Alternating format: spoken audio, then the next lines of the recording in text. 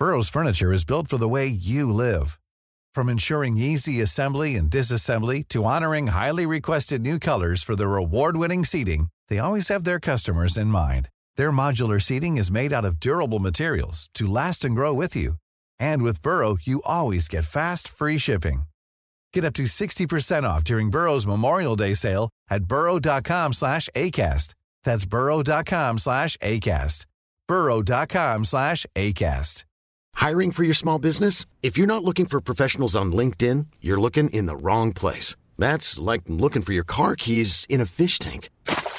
LinkedIn helps you hire professionals you can't find anywhere else, even those who aren't actively searching for a new job but might be open to the perfect role. In a given month, over 70% of LinkedIn users don't even visit other leading job sites. So start looking in the right place. With LinkedIn, you can hire professionals like a professional. Post your free job on linkedin.com/people today.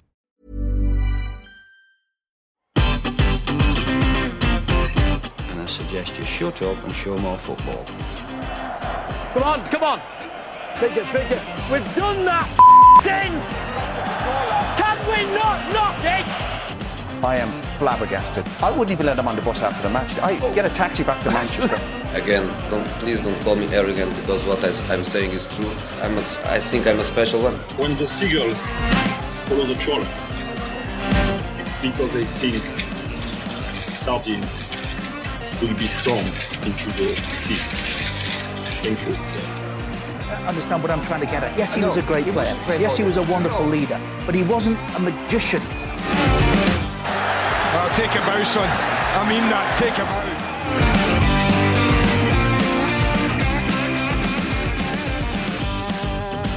Well, the first thing that occurs to me, Andrew, is if as much time passes... Did you call me Andrew? I did. Wow. You know, my mother, in the majority of my life, was the only person who regularly called me by name, Andrew. Yes. The only one. Well, I hope she's watching somewhere. Yeah, she'll be proud of me. She will be.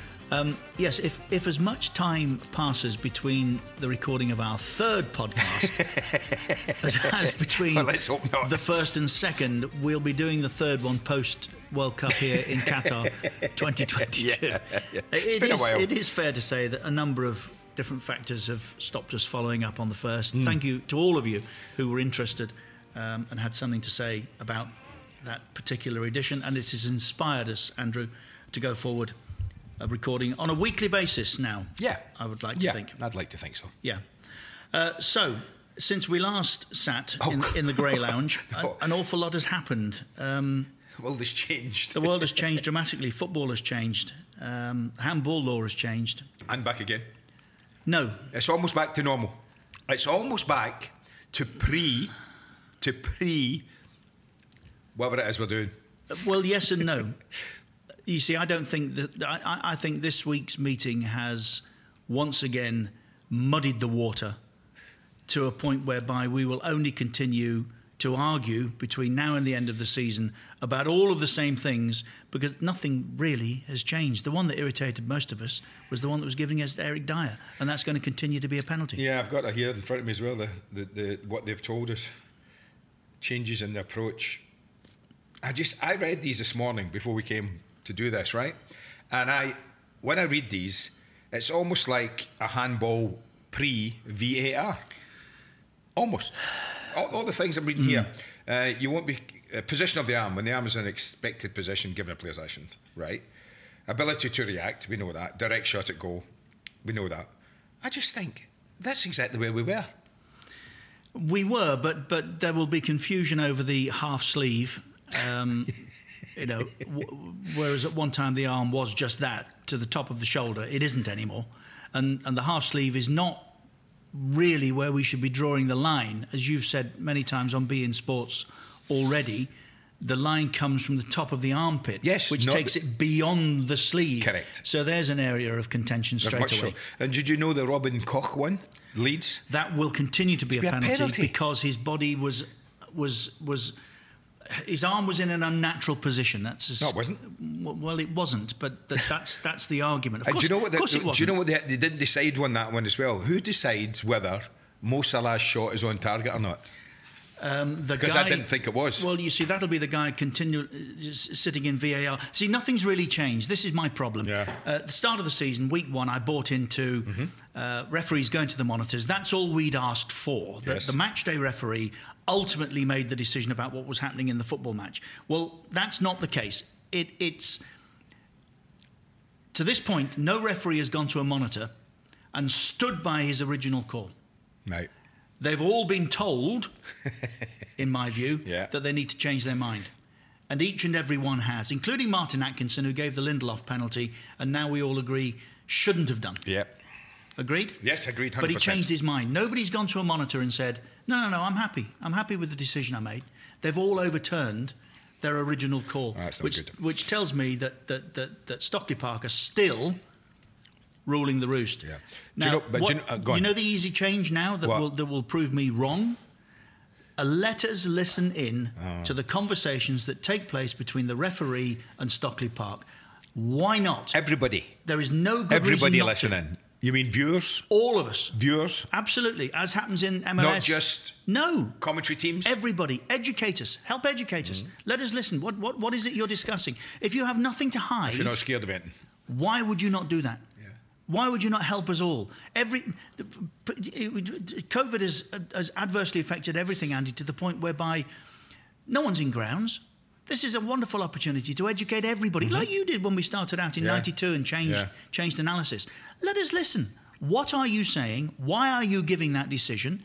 Give us the ability to join in, if you like, by just listening and if there's nothing, I repeat, if there's nothing to hide, why? Well, I just think they would be. I don't know what the conversations are, but you can imagine them. There's a referee sitting in Stockley Park. There's a referee walking to a monitor who's made a decision. What does that referee in Stockley Park say? Does he say, I think you're wrong? Yes. Or does he say, I think it's Simon Hooper it was, wasn't it? The award when Connolly wasn't given a pen at Brighton. He initiated the contract. It's a dive. Well, neither of those two things are a factor. They're not. It wasn't, and whoever initiates the contact is an irrelevance. So let us listen in. Let us hear what you're actually saying, and I think the game would be better for it. I cannot think of a good reason why not. I can. Mike Riley. That's the only one. Well, there you go. I'll give you one. Well, I'll give you another one. David Ellery. Brilliant piece from Sam Wallace in the Telegraph Thursday. How many law changes has David Ellery come up with since he took over as what is his title? Managing. I'm looking for it here. He's in charge at IFAB. IFAB assumed jurisdiction from FIFA in 2017. How many directly attributed to him? Law changes, yes. I would say, kick-off. His. Being able to play a goal kick into your penalty area. I think that's his. That's 2. I'll double it. I'll say 4. You're 174 short. I didn't even know there were 174 178 law changes he's been responsible for, including the colour of the tape on the socks, to passing the ball backwards from the kick-off, to a complete revision of the handball laws that means the game finds itself in the handball chaos it does now. There are many others that I could mention. 178 law changes. The game, I keep listening to people last weekend, people who have been in the game for such a long time, love this sport, live, eat and breathe this sport. People like Steve Bruce, people like Roy Hodgson, and they keep going on about this is a sport that needed tweaking to take it into the 21st century, in my opinion. It didn't need changing to the dramatic way that we have changed it. And when you hear these people talk with such passion and to using things like they're destroying our game, well, it's unbelievable, Richard. You can find this article online, obviously, and I encourage everybody to do so. I'd love to read it to you in its entirety, but the last paragraph: Ellery is already past 11 rewrites of the VAR protocol. Wow. Well, that alone still ultimately undermined by its obsession with correcting clear and obvious errors, which is all a matter of opinion, instead of simply all errors. all errors, which would have included the goal that Sheffield United thought they got at Villa. His new handball law meant that in La Liga in Spain and Italy's Serie A, which implemented the hardline interpretation last season, they experienced a dramatic spike in penalties, 48 and 57 respectively, compared to 20 in the Premier League. That is the effect of the tinkering of IFAB and Ellery, a man who seems determined to pursue change whether we like it or not. David Ellery is another man. It's a change for change's sake, as far as he's these another people man, are concerned. whose opinion he believes to be correct and he respects. It's staggering. Entirely. Can I ask you this? You can tell me, why do these two individuals command such power over football and its laws? Why are we allowing it? Why does football, as Roy Hodgson says, we need to take football back from people who don't know football? I used to say these people, David Ellery and people like that, know the laws. Actually, I'm not so sure they do know the laws anymore. Right? But they don't know the game, and I stand by that. These people do not know football. Well, they know the laws of the game, but what you're saying is they don't understand the game itself. The game. No, they don't. No, that's true. David wasn't necessarily a particularly good referee, in my view, enormously overpromoted, and I would say exactly the same about Mike Riley. But Mike, that's Chesterfield. Mike did Mike did what Richard Scudamore wanted him to do, what Mike Foster, who's now the chairman of the PGMOL, asks him to do. So he's a very useful man to have in that post. You don't want resistance if you're management of a senior level in an organisation. Why do people, when they go into a sport like football, and it's such a huge, it has got bigger and bigger over the last 30 years, there's absolutely no doubt about that, it's grown so much so, but why do people, when they go into these positions, go power mad? Why do they think I have to change it? Is it almost justifying the position? In some ways, yeah. Why change it? If it ain't broke, that old adage, if it's not broke, don't fix it. I think their adage is, if it ain't broke... break it. Yes. Well, let me tell you, David, and who's the other one? Mike.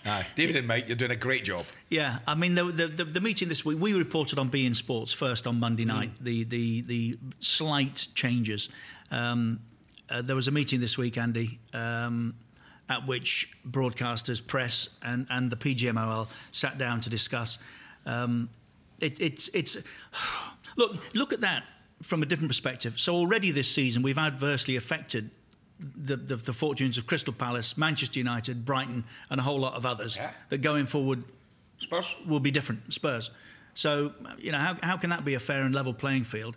But nothing will change. We will continue to argue about handball all season long, I promise you. I just one more on this, because I got the IFAB thing through this morning, Rich, with all the pictures showing why it would be a handball. And I was looking at Eric Dyer's. This is the one that fascinates me, because nobody who's played the game can understand what they're talking about, why Eric Dyer should remain a penalty. And what they've done beautifully in the presentation here, I've got it here, ball touches hand or arm, that is clearly raised above the shoulder. Now, everyone who's played the game knows that when you're backing and you jump, you can't jump without your arms going above your shoulders, right? But where they've frozen the picture for the Dyer one is after the ball has hit his arm, which is below his shoulder length, right? It's below it, and his hand is above it. So they've moved it on a couple of frames so that the ball's gone away, but his arm, his hand like that, is a little bit above his shoulder. So emphasising that the fact is, if they'd actually put the picture with the ball hitting his arm, right, from Andy Carroll's header, it would be below his shoulder. Well, this is the nonsense that they're putting out there. But this has been our argument, again, on something we've discussed on beIN Sports time and time again over the last season. With offside, they show us a couple of lines, but they haven't shown us in the same picture at what point they're taking that line. No. Where is the ball? Yeah. Has it left the foot by a second? If it's left the foot by a second, it's 25 makes a big difference. 25 frames, isn't it? Makes a big difference. So yeah, I didn't intend to concentrate. VAR. No, we can't get rid of it. We do have a guest upcoming. Very good friend, Andy, of ours. I've known for a long time. We ran into him many years ago in the Leeds car park, if you remember. Yeah. He was chief football writer then, I think, for the Daily Mail. I'll run through all this again with him in a moment. But he'd written about attendances being down in the Premier League as a result of television. Sky's derogatory influence on the game. Yes. And the point you made to him was that actually all the stadiums had been rebuilt at that time. Seats were being put in and everything like that. But, it's a little bit. It reminded me that of your view on where to stop the game, which frame. Yeah. It was fairly obvious to us, but not most others. Yeah, we had a nice debate, and Neil was offering his opinion, and I was offering mine. It was quite sparky, but I knew Neil from my time at Villa as well. He worked for the Birmingham Evening Mail as well in the mid to late 70s, so I knew him quite well from then. When you had the club? Yes. The Holy City Zoo. The Holy City Zoo. My goodness. My goodness, how did I get away with that? 1979. Well, you didn't just get away with it. As you told us in the opening podcast, Ron Saunders almost encouraged you. Yeah, he did. Certainly gave you the permission to be a club owner. To go and open it. Yeah, he must have knew he was selling me. Anyway, just a couple of pieces of housekeeping. Thank you for all of you who took the time to post, email and get in touch with encouraging messages after our debut podcast. As Andy will tell you, we don't need a lot of encouragement, in truth, do we? But this is an exclusive podcast. You won't find us anywhere else, so do follow and subscribe. Share on whatever platform you get your podcasts on. You can follow us and get in touch via Twitter at Keys and Gray Pod and on Instagram at Keys and Gray the podcast. Email to Keys and Gray the podcast at gmail.com.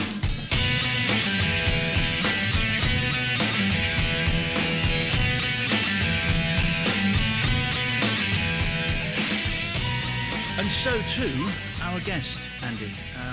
I did say to you a little earlier, I wonder if he remembers the incident at Elland Road where you trapped his tie in my that was an accident. Passenger door window. It was an accident. It was. But he let in too far. You berated him for his view. Invading my space.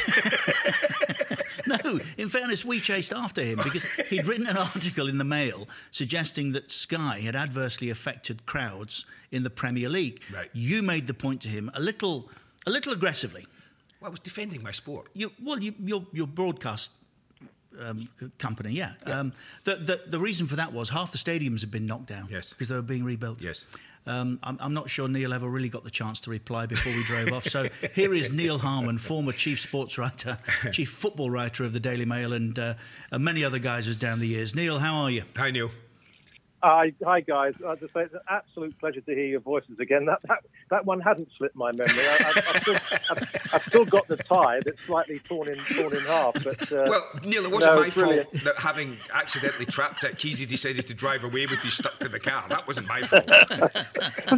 Was it the Portland Hotel? I seem to think it might have been. No, it was the Elland Road car park because we just the Elland Road car. Yes. That incident. Yes, that incident. Yes, yeah. We just finished, and I said to Andy, hold on. Does that mean there was more than one of you? Probably. There he is. Probably. Do you remember the article? Just before we talk about the book, do you remember the article? And be honest now. To what extent did the Daily Mail want Sky to fail? I don't think it was. I can't imagine that. Let's put it this way. At that stage, in my time as the chief football writer, I wasn't told what to write because in the end, I'm afraid my demise there was the fault of a sports editor who rather decided that he knew everything and I knew nothing. At that stage, I think I knew a little bit more about what was going on. But it was never my intention to suggest. I mean, let's be fair, Richard. Sky Sports was very, very good to the press in those days. I mean, there was actually a show in which we were invited on to give our opinions. Hold the back page, as it was initially called. Well, you see, you all fell for the 3-card trick because I can tell you the reason for the hold the back page was very simple. As many of our best ideas were born, it was in a pub, and we were discussing how can we get the guys on side. And it was Andy Melvin, our executive producer, who said, well, I've got this idea of a show where the press boys come in and they've got a beer and a cigarette and they all stand around this green baize, because that your archetypal press reporter at the time, and they just discuss football stories, and they'll be so charmed by the fact we've given them airtime, they'll all change their minds about us. Genius. So that's what we did. And it worked, and didn't it work? Yes. I mean, to be fair, there are certain of my numbers, some who are still with us and some not, who made a very considerable extra living on the back of the publicity that they got for being on that show. So I thought it was wonderful. I suppose at that time I must just have thought that you were, to quote you, adversely affecting Gates, and it was an opinion, and we were all. We were entitled to them in those days. Some are still, and I can understand why you took it as a bit of a personal affront. But it was never meant to be a criticism of the company or what it did for football and what it continues to do for football, which I think is, for the most part, very, very positive. Yeah, I was interested, Neil, because you'll get it from our perspective as well. We were fighting everybody with not just one, but both hands tied behind our backs. It was a difficult period, and for sure. And I've said this many times. Fergie didn't want it to work. He did everything he could in his first 6 months to prove himself right that it would shut within that period of time. But anyway, just something you said there. In those days, you were able to write what you wanted to. That then latterly at the Mail was not the case. Well, I lost my job. Well, I walked away from it. What I thought was probably one of the best jobs in the game, because I couldn't tolerate my copy being altered. Usually to satisfy a particular sports editor's sense of vengeance against people who he had come up against in a previous writing career. I'll leave it no more than that. But I couldn't carry on having my copy altered. It just didn't sit fairly with me, and I was surprised that the Daily Mail actually sided with him rather than me. But I was one of many who left under his aegis, so it wasn't just me. Is that a no-no if you're a respected journalist, Neil, that your copy should be altered? Yes. I mean, is that like you just don't do that? Well, the sub-editor can alter grammar. He can come on to you and say, "Did you really mean to say this? Did you perhaps not mean to say that?" But I'll give you a very quick example. I was with Newcastle United in Yugoslavia. It might have become Serbia or Croatia by then. With Kenny Dalglish in the old UEFA Cup, if memory serves me right. And I wrote a story about this particular match. I think Red Star Belgrade comes to mind. I think they were playing. Yeah. And the sub-editor rang me back and said the sports editor's changed it. It's changed your story to say that if Newcastle don't win this tie, Kenny Dalglish will get the sack. So I said, well, that's simply not true. I didn't write that. I didn't. It was not. He said, well, the sports editor insists that goes in under your name. I said, well, look, and I rang Sir John Hall, who was at the team hotel, and I said, John, this is what's going to appear in the Daily Mail tomorrow, just to warn you. And he said, well, it's frankly a complete bunch of lies. I said, well, I just don't want you to think that I've written it. I'm happy to send you what I've written so you know exactly what I've done. Well done. And the story appeared. The story appeared in the paper, and that was the thin end of the wedge for me. I had to go. Quite right. Well done. Good story. I don't want to press you too far, but obviously I'm fascinated. Is this former sports editor working in broadcasting now? Sadly, he passed away. That's his last month. Okay. Right. Okay. So it's not the one I thought. He didn't work in broadcasting, no. Right. Okay. Well, thank you for clearing all of that up for us. Now, this is extraordinary. Close Quarters. Let me just read some of the publicity surrounding the book. Close Quarters is the inspirational, against-the-odds story of Wycombe Wanderers, the poorest club in League One, and how it shapes into a side that sustains a 9-month challenge for promotion through the global pandemic. And up through a playoff final. I mean, it's extraordinary, Neil, this. It's been so well received too. I'm delighted to say by former colleagues alike and others. But what on earth gave you the inspiration to think, do you know, I'm going to write a book about Wycombe Wanderers? Why? Well, the manager, Gareth Ainsworth, and I live about 10 miles apart, and we often bumped into each other in a coffee shop in a nice town called Wokingham. And we got chatting one day, and I said, Gareth, you know, you're about to become the longest-serving manager in the Football League. Why don't we do something together? And this was in June last year. He said, well, Neil, he said, to be perfectly honest, we're going to have a shit season. He said, we've got no money. We've got 9 players. We had 9 players at the start of the first practice session. I think it's going to be a really, really tough time. And to which my response was, well, if you think about it, Gareth, how many football league clubs are in your shoes? All right, you may have less money than some and less players than others, but quite frankly, survival is the name of the game these days. And I think chronicling a season of survival would actually open a lot of people's eyes to how tough this bloody job is. And he said, after a few minutes and another couple of cappuccinos, he said, OK, let's do it.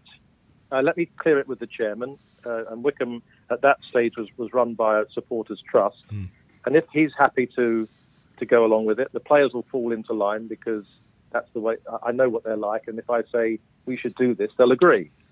And within a week, we signed a deal to do it, expecting it would be a traumatic. Well, it was, but not quite in the. It was, but not in the sense in where we started out. And literally within 3 weeks, the new prospective new owner had appeared on the scene from Louisiana, of all places. You couldn't, a lawyer who had no kind of inside track on English football at all. That's the norm these days. That's the norm. Standard football owner. I know. But the thing was, as I learnt later, he'd actually had a chance to buy Yeovil, and they had kind of reneged on it. And then he took it upon himself to ring Steve Dale at Bury with an offer. Really? And we all know. Yeah, he did. I didn't know this when we had our first 2 or 3 conversations, and he said, "This guy's a screwball." That was his exact words. Well, he found out, Neil, what the rest of us subsequently did. Sadly for Bury. Exactly. Yeah. Exactly. And so he said, "I asked this guy, tell me how much you want," and he wouldn't tell me. So I said, "Well, that's it. I can't deal with this fella. What's next?" And he was recommended Wycombe. So he turned up. He said, "It's nice. It's not far from Heathrow Airport. Seem like decent people. How much do you want?" And the chairman said, "Well, we'd like $500,000, please." And he said, before I knew it, I'd signed the cheque. So then I went home and told my wife. He said, "I know, I must be crackers." So on the basis of that, he appeared and he spoke to the fans and he spoke to the players. And it was quite an astonishing situation where they actually needed 75% of the supporters' trust approving him to be approved, which is quite a significant. I mean, it's normally 50, perhaps 51, but 75 is cutting it fine. He actually got 95 in the end of support, and so it went on, and within a month at the start of the season, Wycombe were top of the table. Yes. So we're in the canteen looking at each other, saying, "Is this for real?" When's it going to end? I thought you were supposed to be bottom. What's going on? And struggling. What are you doing to my book? And so it went on, guys. So it went on, and it got crazier and crazier. The one thing I did find, which to me was like going back in time 40 years when I started off in this crazy world of writing. The players were terrific. They bared their souls. I didn't think they would, because I was a complete stranger to them. I could have been anybody. And their willingness to tell their stories, good and bad, because I said to them at the start, unless this book is true and authentic, it won't sell. People will see through it. And they were so honest. Isn't it refreshing? It takes me back to, we were discussing when we started, when Shrevesy would wait in a tunnel for Dennis Wise at Chelsea and say, "Hey, Den, fancy coming on tomorrow night, £300." You could do that in those days, but it's impossible now. And that's one of the beauties, I think, of football lower down, isn't it? Without a doubt. Going on the coach the first time, I went with him to Rochdale of all places, and I thought, well, me stepping onto the coach is one of those moments when you look at their faces and you wonder whether they're going to be, "Oh God, here he is," or it's a welcoming. And I remember Adebayo Akinfenwa, obviously the brightest star in the Wycombe constellation, said, "You're one of the team, bro. That's nice. You're one of us." That's nice. I had the opposite. I had the opposite, Neil. We used to travel with the bus. Everybody did, though, then. Yeah, in Liverpool and Everton. But they didn't at the Midlands. It was Howard Kendall said, "You are no longer Press one of the team, bro. travelled on the bus. See you. Get off." Howard threw you off. Howard threw us off. Good yeah. lad. Well done, Howard. That's when it all changed. I always thought he was a great man, Howard. No. So there I was. I was kind of embedded almost with the team in the dressing room, in the canteen, in the medical room, as they poured out their emotions. So if I say it was an easy book to write, it was only that because they made it very easy for me. I was trying to think of sort of sport. Isn't Alan Parry associated with Wycombe? Alan Parry, yes, very much. Did he have a view on the book? Well, I've seen Alan. I saw Alan. He was still reading it when I saw him on the first day of the season when they played Rotherham.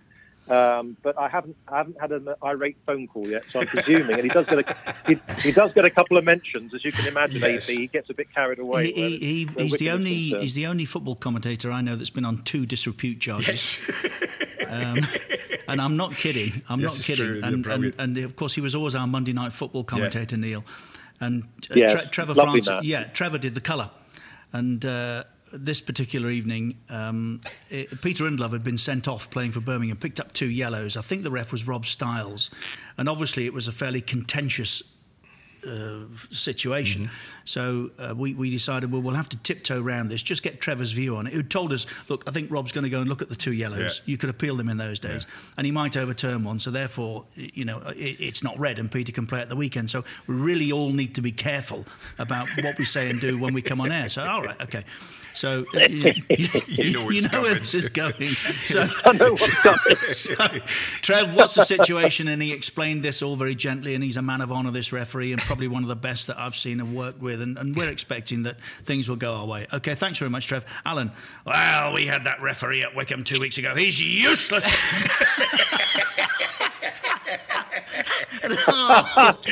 Well, there was to carry on this, there was an incident at Bolton when at Bolton this season. I was actually invited into the director's box, which was very nice, and Alan was in the row behind me. And Wycombe were 1-up, and Onyedinma went through on his own round the keeper. The keeper brought him down. Penalty. He's got to go off. He's got to go off. Yeah, sounds like him. Sounds like AP. So I said to Alan, don't you remember in 2016 they just slightly revamped the rules, and if you're going away from goal and the referee deems it accidental, it's only a yellow card. Yeah, but he's got to go. He's got to go. And of course he didn't go. And I'm so glad he's in the book, Neil. It wouldn't have been the same if you hadn't had a couple of Parry stories in that book, you know. He's just the best, Alan. So the book, Close Quarters, doesn't just live through the pandemic, but what a way to conclude with a playoff final victory as well, and a promotion to the Championship for the first time ever in the club's history. Yes, I actually thought the defining moment, though, guys, was when we. I say we. I shouldn't. The royal we. Fleetwood. You can say we. You can say we. Yeah. We played Fleetwood in the first semi-final, the first leg of the semi-final up there. Yes, and, I remember. It was a very tense day, poured with rain, and Gareth said to me, I want you to hear this." And he was walking around the hotel foyer, kind of mumbling to himself, and he had a speech that he had in his head. He didn't want to read it out. He wanted to actually say it as he was in the room. So Richard Dobson, his brilliant number 2, gave the tactical stuff, and Gareth just came in and said, "Right," he said, how many people in this room have been involved in playoffs before?" And there was quite a distinct shuffling of chairs because there'd been League 2 playoffs and League 1 matches that a few of the guys had been involved in. And he said, and he just for the next 10 minutes. He gave a speech that Richard III would have been proud of, about family and about we're all in this together. That sounds a bit glib, but I want you. There's no fans here, so you need to be your own fans. You've kept in touch with each other during the pandemic. I haven't told you to do that. Your family, go out there and imagine all the moments when you felt like you were a kid again. Bring that to I believe in you 100%. Bring that to the game, and you'll win. And it was such a powerful. Moment, and within a minute they'd taken the lead. and it's just as though it was destined to be the semi-final. The final at Wembley, it was a peculiar occasion. The Oxford guys were very confident, and they'd beaten Wycombe in the only time they played in the league, because the home match was postponed because of the COVID. And to be fair, it was a typical Wycombe performance. Got a goal from a set piece, conceded a goal when the guy was meant to cross it into the net, and then won it with a penalty 10 minutes from time. It was so typical Wycombe, and it was the prelude to quite an incredible evening, as you boys can possibly imagine. Well, Gareth has been brought up the right way as a former Don, of course. So he knows how to fantastic. celebrate. His parents are wonderful. His family is very strong. He's very secure in his own being. He looks it, Neil. When you see him on the touchline, I don't know him very well, but he carries himself well. Yeah, it's true, Andy. The one thing about Gareth that he keeps going, he said, football isn't my be all and end all. He's got his music, he's got his kids, and I honestly think if they went down and they said, sorry, Gareth, he'd go, okay, I'll go and lead my band for the next 5 years. Yeah, I hope it's not the case. I saw a piece recently with him where he said that they tell me if I cut my hair, I'd get a bigger job. Well, I hope that isn't the case. No. That shouldn't be a bar to him getting a bigger job, should it? No. It shouldn't, although it's funny because he was interviewed for the Sunderland job midway during the season before Phil Parkinson got it. And a lot of the social media reaction is, do we want this punk managing Sunderland? Yeah, it's a shame. It's wrong. It is ridiculous. It's terribly wrong, and I actually think they probably would have gone up if he'd Fair point, yeah. taken over. But that's the way people view. Why should the length of your hair have any bearing on your talent as anything? Regarding the book, a beautiful piece of work. So says Mike Ingham, former BBC football correspondent. Excellent book on a triumphal season. Ollie Holt from the Mail on Sunday, and a story well worth telling, recounted with almost excessive attention to detail, uplifting. Patrick Collins, former sports writer of the year at the Daily Mail, of course. Neil, we can't thank you enough for spending time with us, and I have to confess I am not through, but I've already started the book and thoroughly looking forward to completing it. It's been great to talk again, my friend. It has been, Neil. Thank you. Yeah, Richard and Andy, really terrific, and good luck to you. And I'm on to my next project now, which may not be football, but maybe we'll chat about that in a year's time. Any time, Neil, that you are available to join us, we are more than happy to share thoughts and memories with you. And if nothing else, we'll see you here in 2022. Yes, of course we will. Thanks, guys. Really appreciate it. Thanks, Neil. All the best. Neil Harmon, and thanks once again. Thanks once again, Neil, for taking time with us. I'm so glad he's got Parry and Alan Parry in his book. Absolutely. And to all of you at Wycombe, good luck to you. I really, really hope that the season works out as you would wish. Tough start, but Andy, it's like Akinfenwa says, we're here to enjoy it. Yeah. I mean, that's a throwback as well, isn't it? Of course it is. Good luck to them. Yeah. Briefly, Everton in general, quite a start. Listen, you know me, I said to you last season, I said if he comes, Carlo, hungry, with his mojo, not just a payday, but he was really keen to go, we'd got ourselves a fantastic coach and manager. And I think that's been proven that he is serious. He's gone in there, he's had a look. He said, right, this is who I want to get James Rodriguez and players of that standing. Was fantastic for the club. It gave them a lift. I think he's got them playing differently. I said that to you. To use modern phrases, he's got them playing through the lines much quicker. He doesn't mess about at the back too much. He doesn't like them popping it about 20 passes across the back four. Neither do I. Neither do Evertonians. And he's got us moving forward. And I think he's got... and you see that with Dominic Calvert-Lewin's start to the season. Yeah, a player that, again, we've discussed many times on beIN Sports. I always said, you've been a fan for a long time. I said to you, there's something there. The one thing I think Everton still miss is men. Rodriguez was always going to start well in the sunshine on glorious playing surfaces. I'd like to see come November, December, January what sort of impact he's having then. I think we've got men. I think Calvert-Lewin's growing into a man. But I think we have. I think Alan, I have to say, enormously impressive. Exactly. Alan, I think, is a man. Andre Gomez, definitely a man. Abdoulaye Doucouré, definitely a man. I was concerned pre-season that they were going down the same route that they have the last 3 or 4 years, and there was too much Hollywood about it. No. And when Howard Kendall got things moving, it was with men. Yeah. And that's what Everton need right now to compete. I do. Richarlison, I think, he looks like he's really enjoying himself as well. And I think definitely, I think they've got a really good mix right now. I know they're still keen. They just bought Godfrey, I think, haven't they? Mm-hmm. 28 million from Norwich, a centre-back. So it shows you he's a little bit worried about that area of the pitch. And Konku, who they've got left-back, I saw play in midweek, I think, in a League Cup tie. I thought, who is this guy? Where has he got him from? It's been too long. I'm hoping. Listen, as every Evertonian will tell you, 3 or 4 results. It's a wonderful start. It's great to enjoy it. It's great to be having positive things to say. But no one's fooled as if to think that this is how it's going to be the whole season. I hope it is. And I've said to you, I think they've moved on. And I think there's a real chance now that with the confidence that's flowing through this group right now, and it looks like it, you see them enjoying themselves hugely, Richard, on the football pitch. And you can't buy that. Players enjoying their work. It's brilliant to see. Okay, another reminder, this is an exclusive podcast. You won't find us anywhere else, so do follow and subscribe. Share on whatever platform you get your podcasts on. You can follow us and get in touch via Twitter at Keys and Gray Pod and on Instagram at Keys and Gray, the podcast. Email to keysandgray.thepodcast@gmail.com. And all things being equal, wherever you've listened, you'll be doing so this same time next week. Absolutely. Enjoy. Look forward to it.